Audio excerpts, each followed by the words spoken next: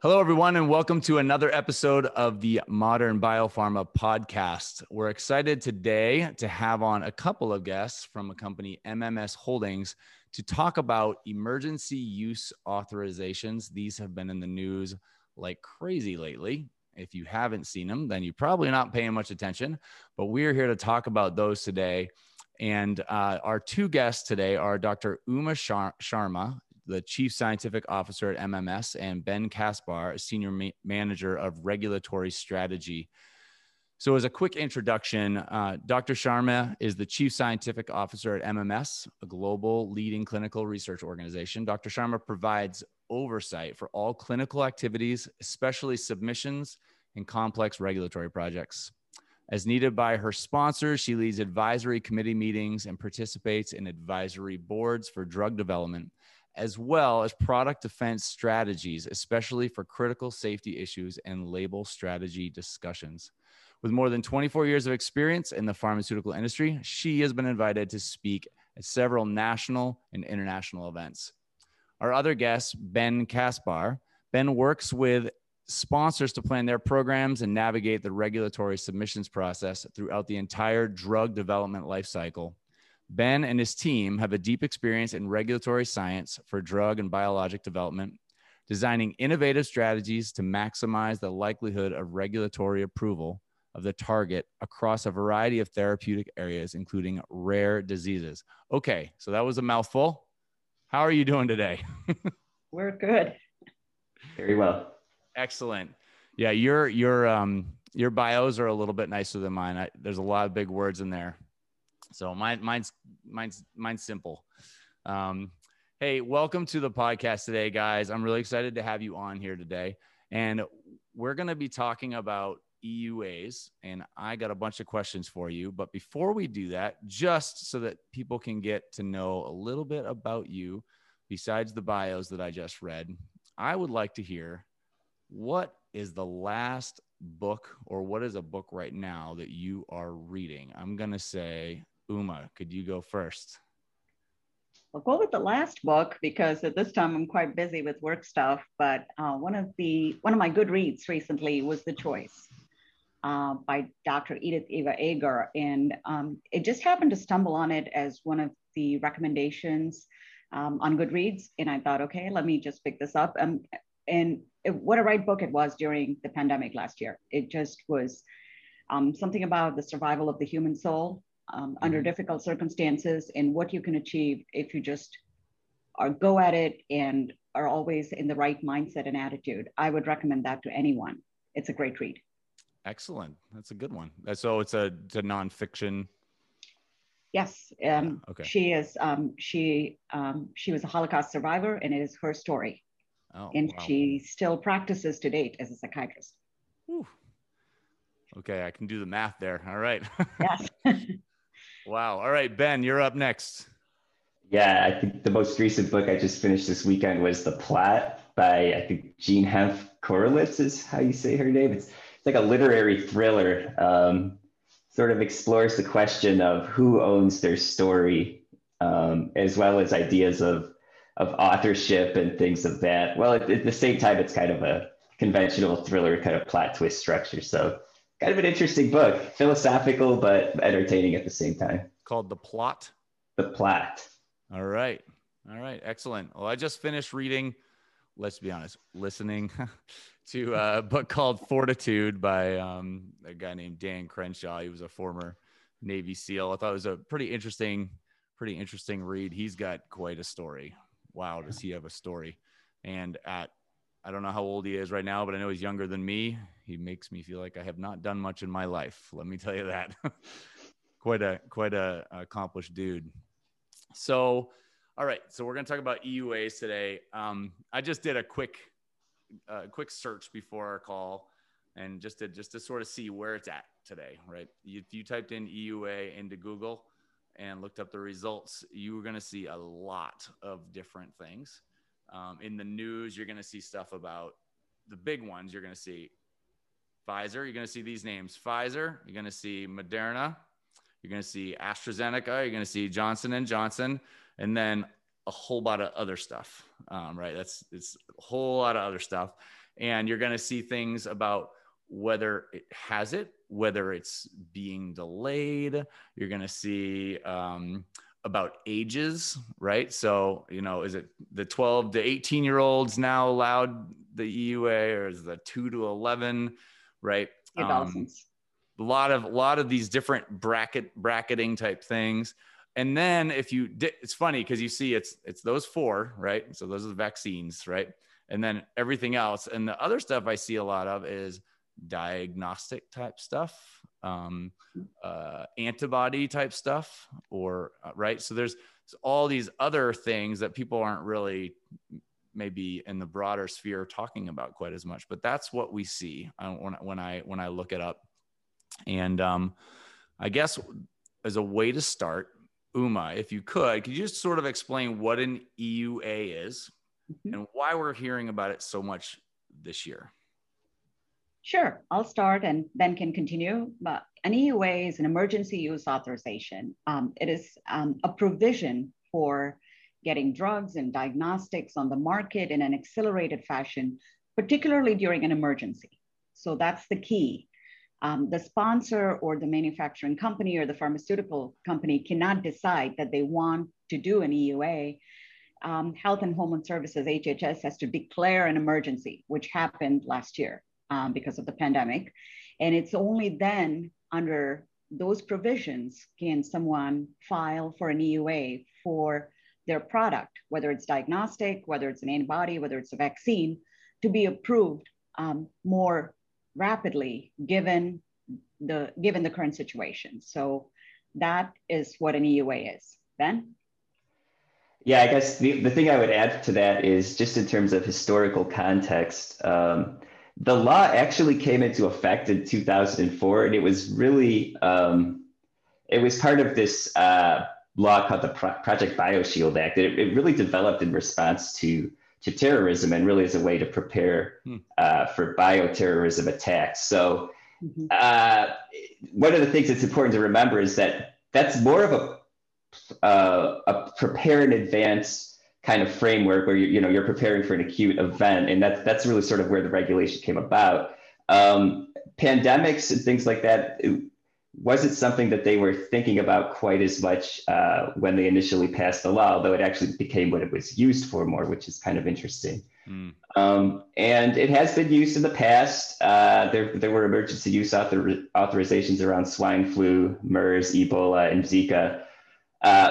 But again, with the exception of swine flu, those were mostly just sort of advanced preparation rather than actually using them in a scenario where patients were receiving drugs or diagnostics. So what really changed with COVID is that this is the first time we're seeing the use of the EUA to actually develop new drugs.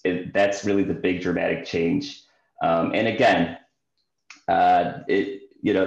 this law wasn't designed completely with that in mind, and there's just a lot of and what that means is that the FDA, and I'll talk about this throughout, is that the FDA is using a lot of their existing tools within that sort of broader umbrella that the EUA allows. But recognize none of us have been prepared for a pandemic. We didn't see this coming. Even when it came early last year, we thought it would be limited to one region and just end there. So it's almost like trying to fix a moving car in terms of implementing the EUA.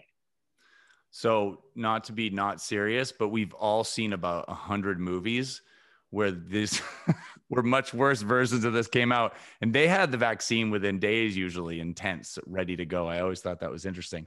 So, and we weren't able to pull it off quite that fast, but it was pretty darn fast this last year. We all spend time in the pharmaceutical world, and nothing really moves fast and on purpose. So that's why this is such a big deal. So something I'm curious about, I know a lot of people are curious about this, is when we talk about an EUA, and you were just talking about it in relation to it's the FDA, right? Does it allow drugs, diagnostics, vaccines to be used around the world during a pandemic? Is this just the US? Do we have some kind of weird top-down ability to sort of push that out, or does everybody have to do their own version of this when something gets done? Could you speak to that, Uma? Sure. The EUA applies to the US. It is an FDA approval for whether it's drugs or diagnostics. And there are certain regulatory agencies around the world that rely on the expertise of the FDA because they're not so far ahead in terms of drug development. And they may choose to have these products available in their regions, but it does not guarantee a market approval across the world. An EUA is limited to the United States. Okay. So when we talk, so if you were to talk about, say, Europe, is the European pharmacopoeia, the European health authorities that they have it in sort of a block, right? It's Yes. not one country. Does it follow like the pharmacopoeia type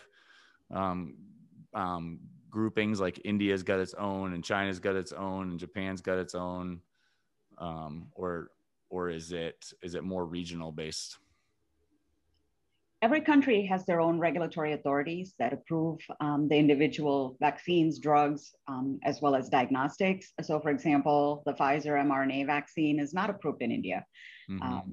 And it's not for any reason that because they don't trust the US approval or whatever, it's their own process and their own approvals. And also it's up to the sponsor to submit to those countries. So it's not an automatic approval. Every sponsor has to decide which regions of the world they want to market their product in, and they have to submit an official application in that particular region, either for an accelerated approval, which we call an EUA here under an emergency Mm-hmm. situation, or whatever the mechanism is that exists in those regions. Okay, so how would a country, this isn't on my list of questions for you, how would a country pick or not pick? Say, I mean, do they go out to like the shopping cart of EUA type scenarios to go, oh, we want the Pfizer vaccine in our country? How does that play out?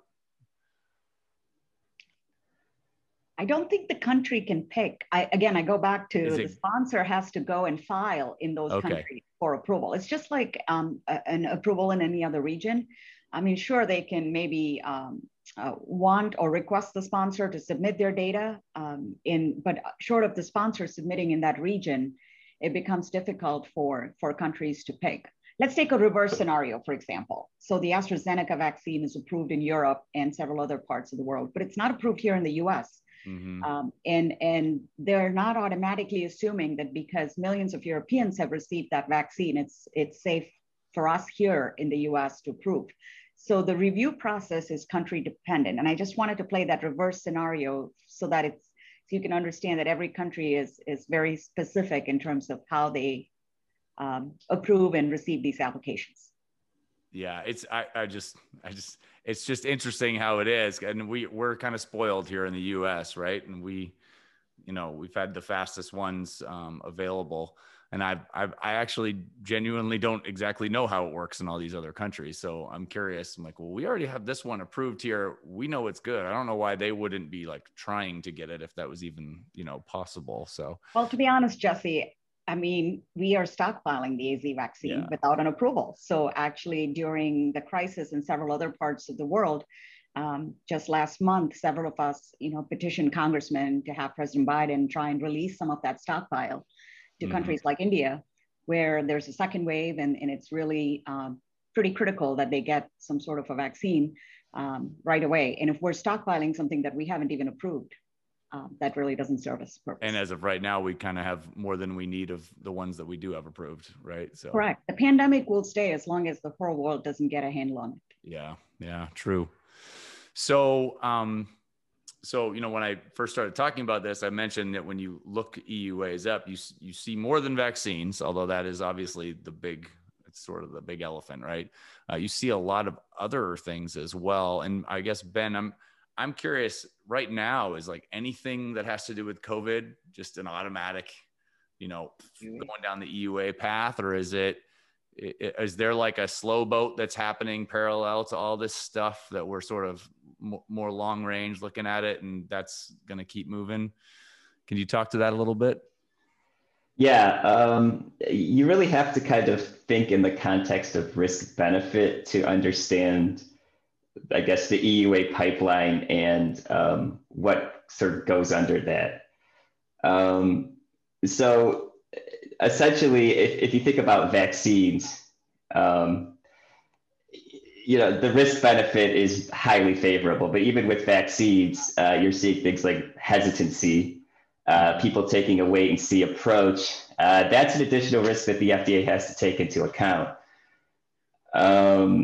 So a lot of drugs aren't necessarily going to go under the EUA for that reason. The other thing is that broader adoption of this approach would make it really difficult to enroll standard phase 3 trials. So that really puts both the FDA and drug developers in a bind.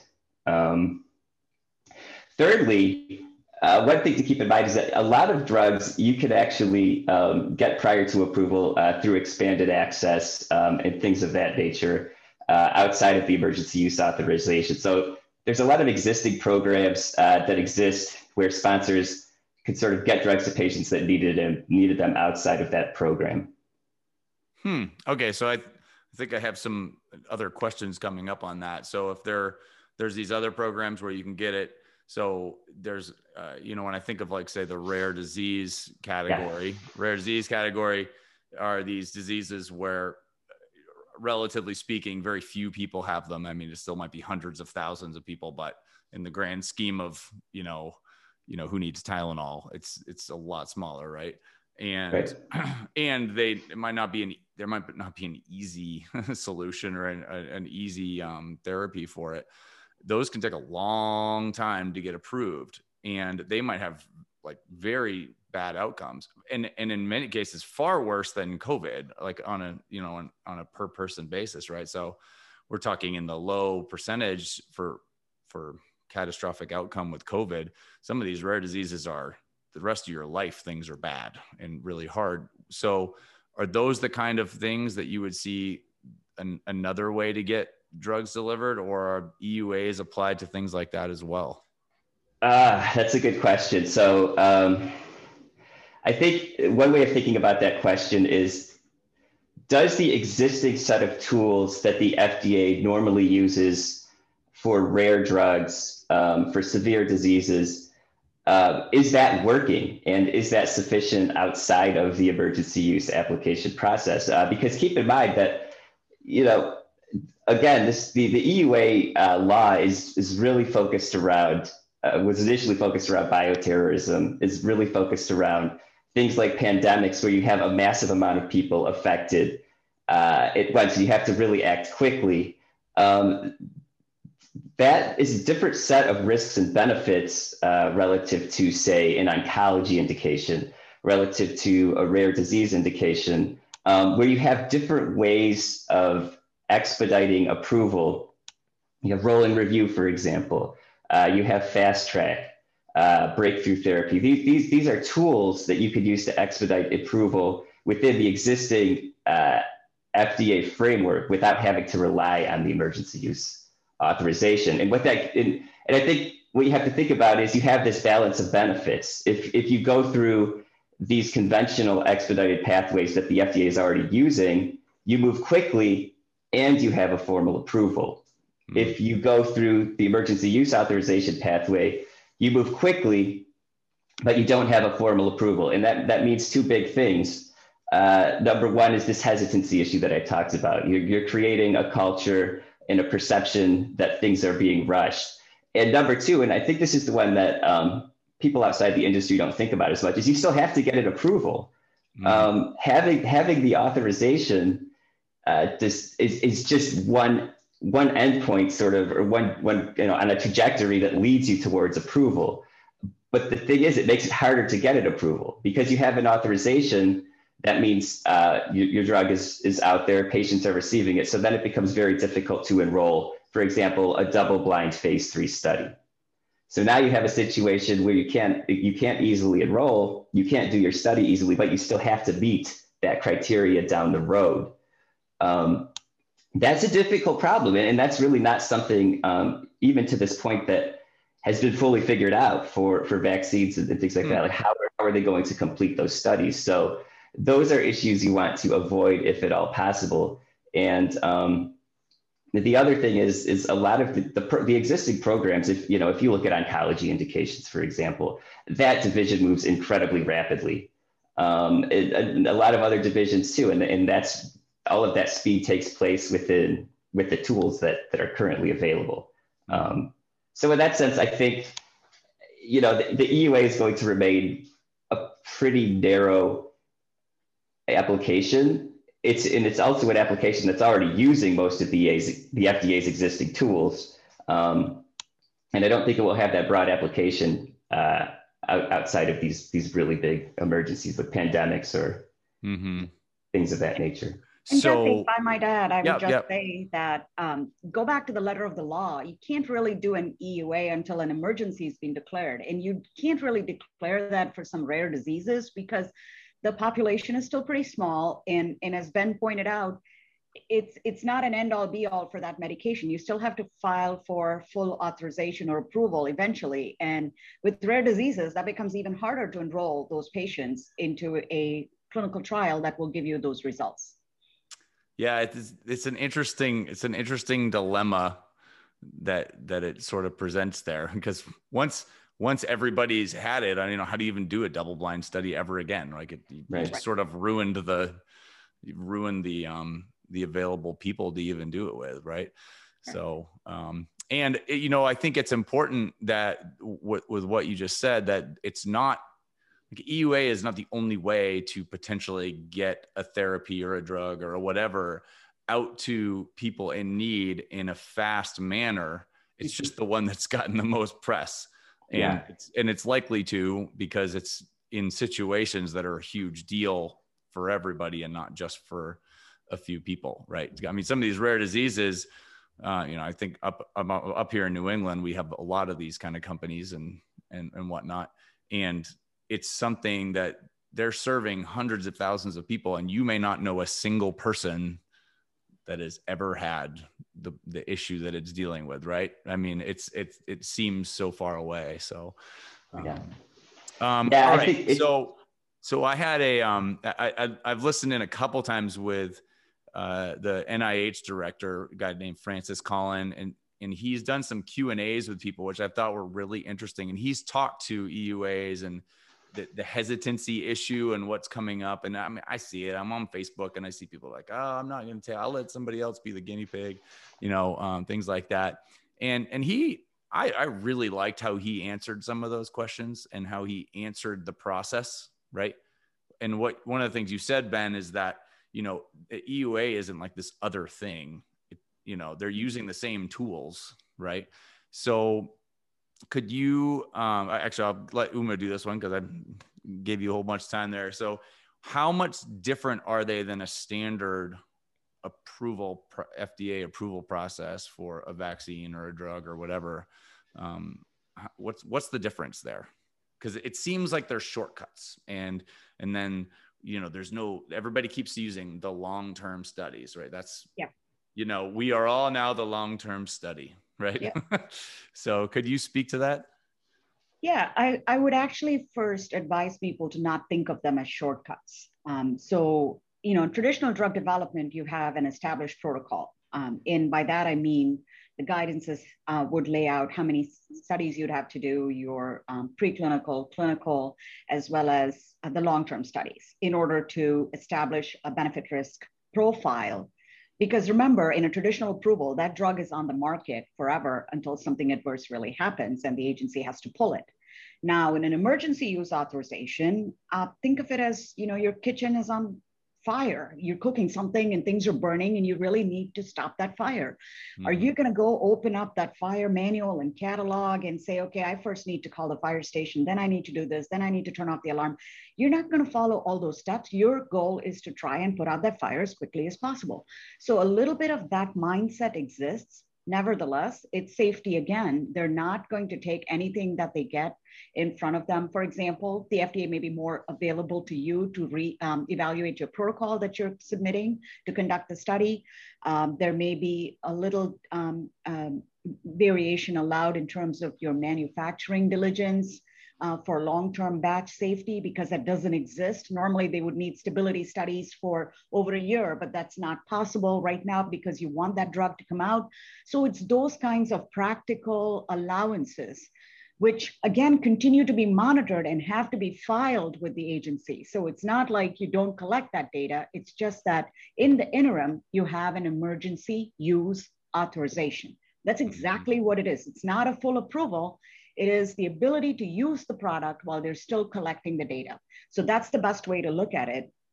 And it's not shortcuts. It is like taking the recipe and adapting it to the best you have, using it, and collecting the data in the interim. So if you're asking for long-term studies, we are the long-term studies. If I got my vaccine in February, long-term data, if I don't get COVID till October, November, I'm providing that long-term data, right? And would I rather do that, or would I wait until they conduct that study in a limited number of patients for a whole year? By then, maybe we lose several people to COVID. So that's exactly the way to look at it.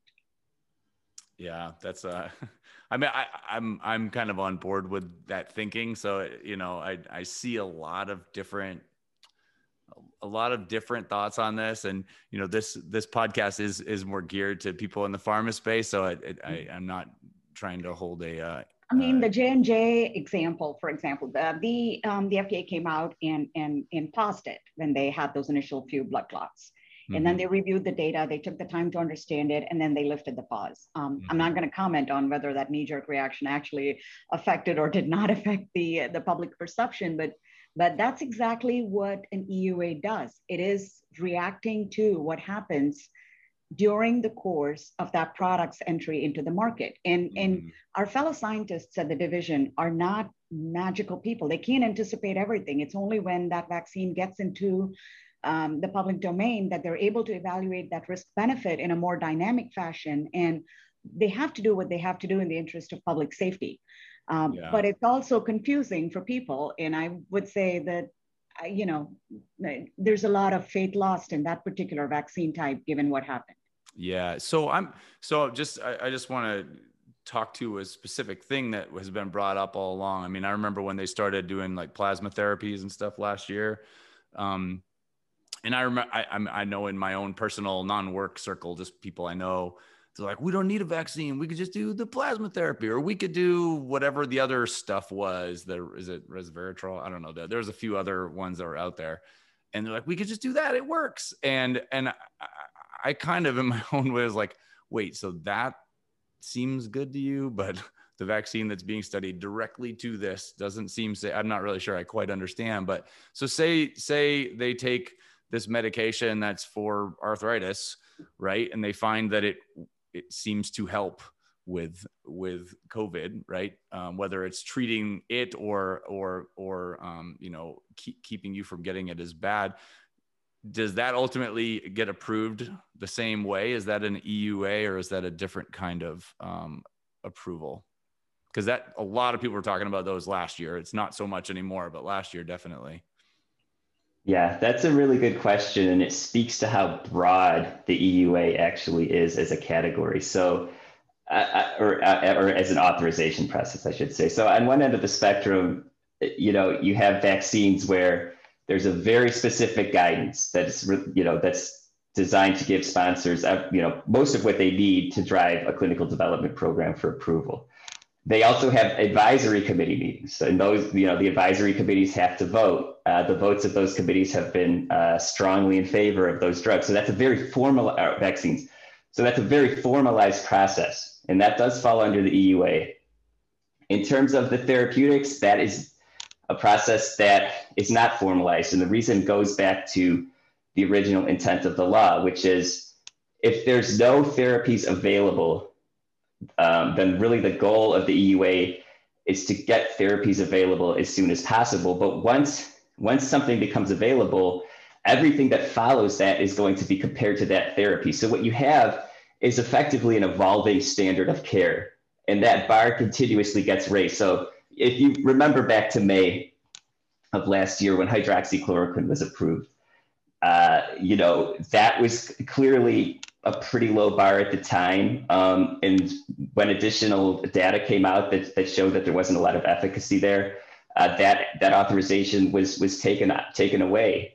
But then with the subsequent drugs that were approved, particularly with some of the monoclonal antibodies and things that target COVID or target the spike protein specifically, you know, those have a lot more positive data associated with them, and those then become the standard of care. When that happens, the next drugs that, you know, are in line to get an authorization they have to meet a higher bar for efficacy and safety, you know, based upon what's available. So to answer your question, you know, in terms of the therapeutic drugs, you know, that standard goes up as time goes on. And this sort of also kind of goes back to your question of, you know, should we use this process and is it a shortcut? Well, you know, when there's nothing on the market, when there's nothing to treat, when you know, when everyone's struggling to figure out what is the standard of care, it may be a little bit of a shortcut, but over time, you know, as more good therapies come on the market, it's not a shortcut. Because if you think about the normal approval process, you have to establish safety and efficacy. But how do you establish efficacy in a standard approval? You compare it to placebo.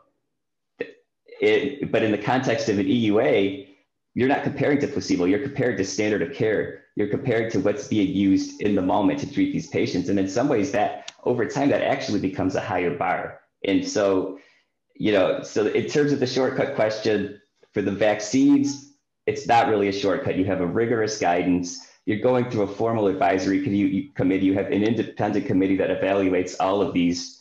Normally, that would be the end of it. But for the vaccines, you know, even they're still not approved. They have to go, you know, the ongoing safety monitoring is very intense. And so that's not really a shortcut from a drug development perspective. In terms of the therapies, it's not as much of a shortcut just because, again, that comparison to currently available therapy is ever evolving. It's very complex for people in drug development to try to anticipate how that's going to go. It's very complex to run clinical trials that compare these therapies. So that's not really much of a shortcut either at this point. And what that really shows is that in both cases, those programs and processes are working as they're supposed to. Oh, that's great. Thank you. That was a great answer.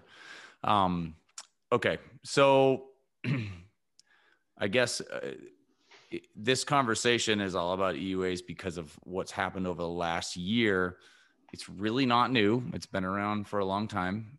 And it's probably, I don't know how often it's been used, but it's been used over time. This is not a new thing. It's just the scope currently, right? It's the scope that it's being used at, and ultimately the effect of it, because they could have used it for any one or number of things, but it hasn't been applied to a therapy or a drug or a diagnostic or anything on the level that this is being done at, because we're talking literally the entire population of every country that can pay for it right now, essentially, right? So do you see this process? You know, we're going to learn a lot from going through this over the last year and into the next year, probably, as it continues. Do you see this becoming an easier process, or maybe an even harder process because of the things that we've learned over the last year? So do we expect, maybe if it's easier, are there going to be more EUAs in the future because it's easier, or is it going to be harder and therefore less of them? And you know, there's a couple of different ways to approach how we would talk about this, but what do you think, Uma? So I wouldn't approach it more as easier or harder. If I could rephrase your question a little bit, I would go for it. I would say, would it be a more formal process or more of implementing what was put forth, as Ben stated earlier, to be used for specific purposes? So the FDA's experience over the past 2 years, maybe even into next year until the emergency is lifted, which I really think will happen as more people are vaccinated and as COVID rates go down, EUAs will have to be converted into full approvals. And we may get our COVID shots, but they're not going to be under an EUA. They're going to be under an approval, much like our flu vaccine that we get every year. That being said, we've learned a lot during this process. So maybe those quick drug approvals that we saw, like hydroxychloroquine, may not happen come the next pandemic, God forbid, never comes. But what I'm thinking, and I would like Ben to add to it, is that the agency may have the opportunity to sharpen the pencil a little bit on the guidance for an EUA for the next disaster announcement. So it is, you know, we learn from experience and fair, in all fairness to the regulatory authorities, they also are learning with us through this. And this will allow them to make the rules and the regulations around this to be more formal and to be better positioned such that we could have more EUAs submitted correctly during this process. I mean, Jesse, we see the Pfizers and the Modernas and a few other diagnostics and others, but do you know how many companies are struggling to put together their EUA packages? Because probably hundreds. Hundreds, because some of them, of course, see it just as an opportunity, but some of them genuinely have material that could help people, whether it's diagnostic, whether it's drugs, or whether it's in the vaccine arena. But they are not experienced in this environment. So my sense is that this experience will allow both the players and the referees to kind of get their act together in terms of putting the guidance a little more firm around what is needed and how best to approach it. Yeah. Ben, do you have anything else there? Yeah, I guess the thing that I would add is that, one of the lessons from this to me has been that a lot of the existing tools that the FDA has do work pretty well, even in the context of an emergency. If you're in this business, when you see some of the things that the FDA is doing, you immediately see what experiences that those actions are based off of. An example of this are things like rolling review. Okay, this is a process that the FDA has had in place for a while. It allows sponsors to essentially have the FDA sort of review their data while clinical trials are ongoing to sort of facilitate a faster approval. The FDA didn't come up with that for COVID, but immediately that was applied. There were a lot of things, just in terms of things that are done for breakthrough therapies, even some of the things that are done for orphan, but just all of the expedited approval guidance that had existed was all applicable. So I think, to Uma's point about the overall guidelines for EUAs changing, I think, the template is there, and a lot of the tools that the FDA has been developing for years works really well. And so it's a matter of systematic application, which again is, just having the right guidance there. But it's also a matter of resourcing, having staff, like Uma said, if you have 300 applications, 300 INDs or pre-EUA applications coming in, it's difficult to separate the wheat from the chaff and kind of staff your agency to look at all of that stuff. So that's kind of the flip side of this, is you need the people too. But yeah, I do think, that Uma's right. I think, we have the lessons learned to sort of put together some more clear guidance around how to do these going forward. Particularly, I think for the therapies, there were a lot of lessons learned. But the tools are in place already in the context of sort of the standard or expedited drug development pathways that the FDA has set up.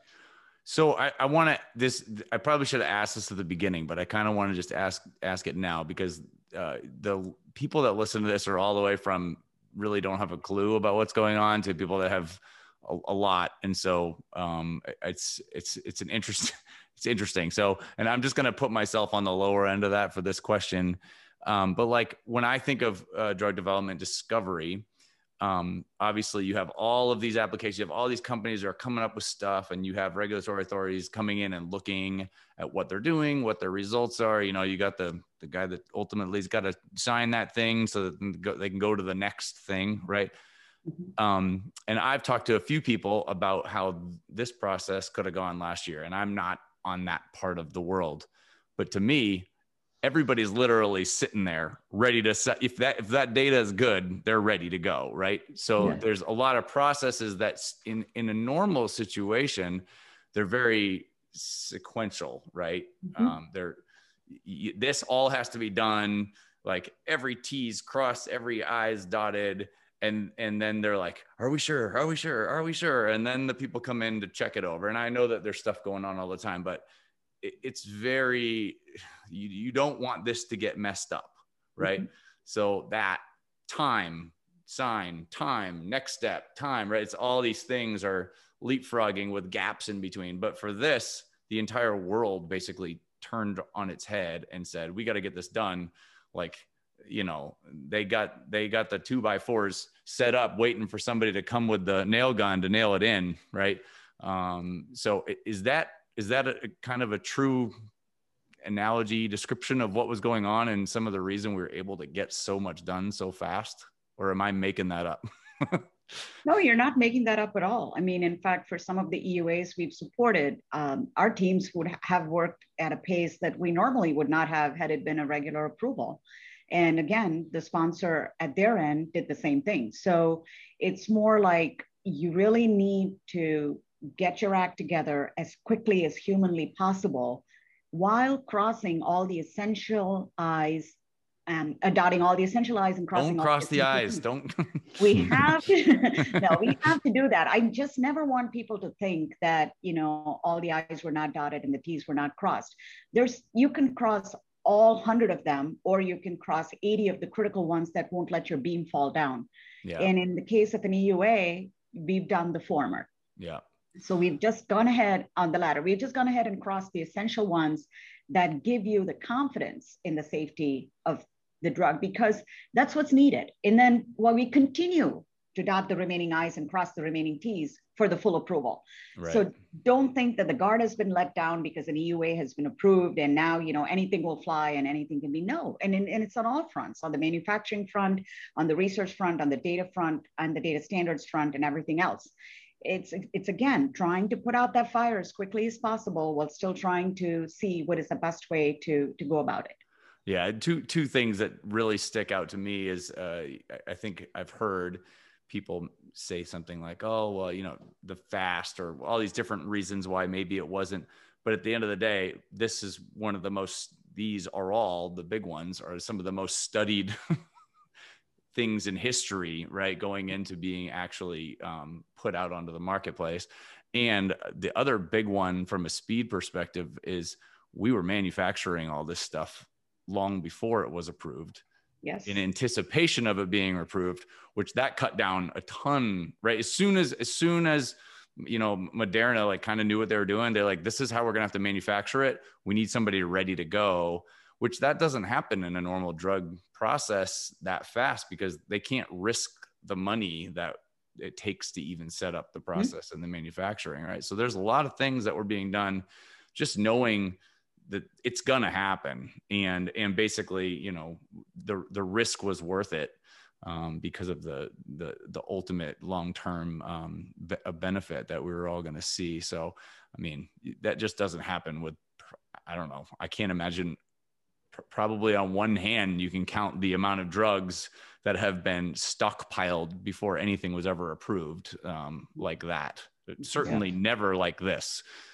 So that's a big difference. That's how we have however many 100 million people vaccinated in the US already. So absolutely. And that also, we had to wait till final approval, that, you know, we wouldn't even, nobody would have it yet, probably. Right. Absolutely. And that explains why we are ahead in the US compared to so many other countries. They couldn't have afforded that stockpiling or manufacturing or even the technology for some of these mRNA vaccines. Oh, yeah. And that too, the whole new thing. So, well, so we've already, this is kind of one of our last questions here. We've already covered it a little bit, but so what do you think are some of the things the industry can learn from this effort moving forward? So we may not be doing, you know, this may not mean more EUAs, but maybe because we got to see how things could work if, you know, a lot of, say, red tape was cut out in the process. I don't know if that's the right terms, but say some red tape is cut out, you know, maybe we could, in the normal process, do things better, more efficiently.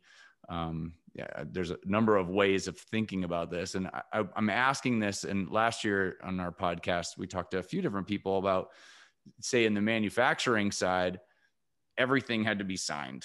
Like, you know, every step or a batch process, you know, people are signing it by hand. This is the way we do it. You know, of course we do it that way. And it was within almost weeks that we went from pen and paper to digital signatures. It changed like that. It was really fast. So that ultimately on the manufacturing end is going to make a pretty big difference. I think it's because that's going to domino into a million other things, and it already has. So on the discovery and testing side, what do we see maybe changing and being better now that we've gone through this process? I'm sorry. Hey, Ben, why don't you do that? I didn't tell who to answer that. Yeah, sure. So from my perspective, the vaccine development and regulatory structure, given everything that was happening at the time, I thought it went incredibly well. It really showed almost an idealized process. Like Uma said, we clearly were, one of the first countries, the first to really, move some of these forward. I think the real area where there's a more need for development is with the therapies, and not even just for COVID, but sort of in the general scientific question of how do you test therapies in a situation like that? It's very difficult if patients are dying and you can't give placebo, so how do you compare therapies in that context? What kinds of clinical trial structures could you use? So just to go back, I mean, with the vaccines, those are pretty straightforward placebo-controlled trials. I mean, there's complexity there, but overall, they're straightforward. But for the therapies, much more complex. The FDA has a guidance now around master protocols, which is this kind of coordinated study where you try to evaluate a whole bunch of drugs at once. And you either do this simultaneously or you sort of set them up to where they're sort of competing, there's sort of competitive efficacy amongst the drugs. These are really complex. I don't want to go into detail on them. I don't even understand them completely, but I think that's one area where things need to really be refined. And if we think of the original spirit of the EUA, which was for preparation, then figuring out how to make these kinds of clinical trials work better is going to be a big part of preparing for the next pandemic. So to me, that's what's really interesting. But it's not even just for the pandemic. There's always this question, with advocacy groups or with, different people. Well, how, should we be comparing drugs directly just for standard approval? Should you have to do a comparison to standard of care? Is placebo comparison enough? And all of those things kind of really come to a head, I think, with what we're seeing with COVID, and particularly with therapies. So I think that's going to be an area that's going to be really interesting, and there's going to be a lot of active development. You'll see things, some of the technology things, even like using real world evidence and things like that are sort of new. Those are all going to be brought into the fold on that too. But I think there's definitely an awareness that that's underdeveloped and probably an area that's going to be very active in the next few years. And I would also add that going back to your manufacturing side, Jesse, making sure that all of those ancillary manufacturing sites are completely ready. I mean, with the vaccines, we have seen instances where the failure of one site, caused vaccines to be delayed or halted and could not be shipped out. If this had been just a regular drug, you and me probably would have never heard of it because it doesn't affect the whole population as much. So lessons learned from here could be even on that front. Sites that manufacture medications for use are always up to par with quality standards and procedures and audits, et cetera, such that nothing ever coming out of those facilities are questionable. Oh, that's good. That is the space that I'm in every day. Those are the people that I'm talking to. And yeah, that was kind of sad when that did happen, one facility. And I know that I have some other interviews that I'm doing with companies that are trying to make it as easy as possible for a facility to be able to go from one therapy or one drug to the next drug, so that you can switch between them without it being, such a big deal.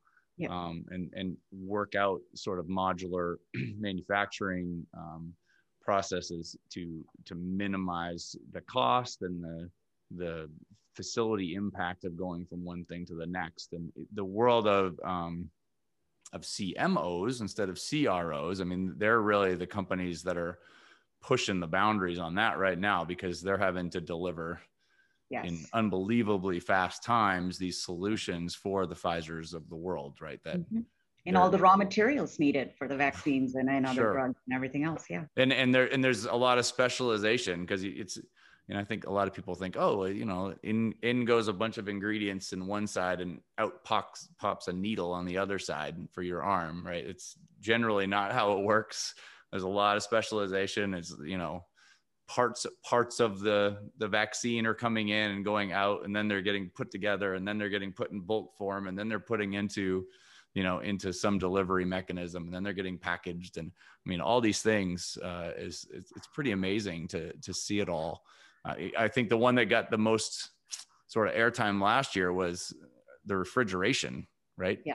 Who thinks about refrigeration? Yeah. It's like, no, you just, put it in the mail. But no, you got to keep these things at some Arctic temperature to keep them good. And I think even that's been fixed a little bit since then. But it's a lot of things to think about. We don't all know them all. So, all right. Well, hey, this was awesome. Thank you so much for doing this today. I definitely learned a lot.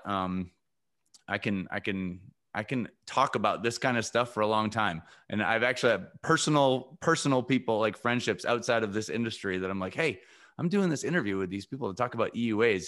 You should probably listen in on this at some point, because they got questions about it. And so I'm excited for them to be able to hear what you guys have to say.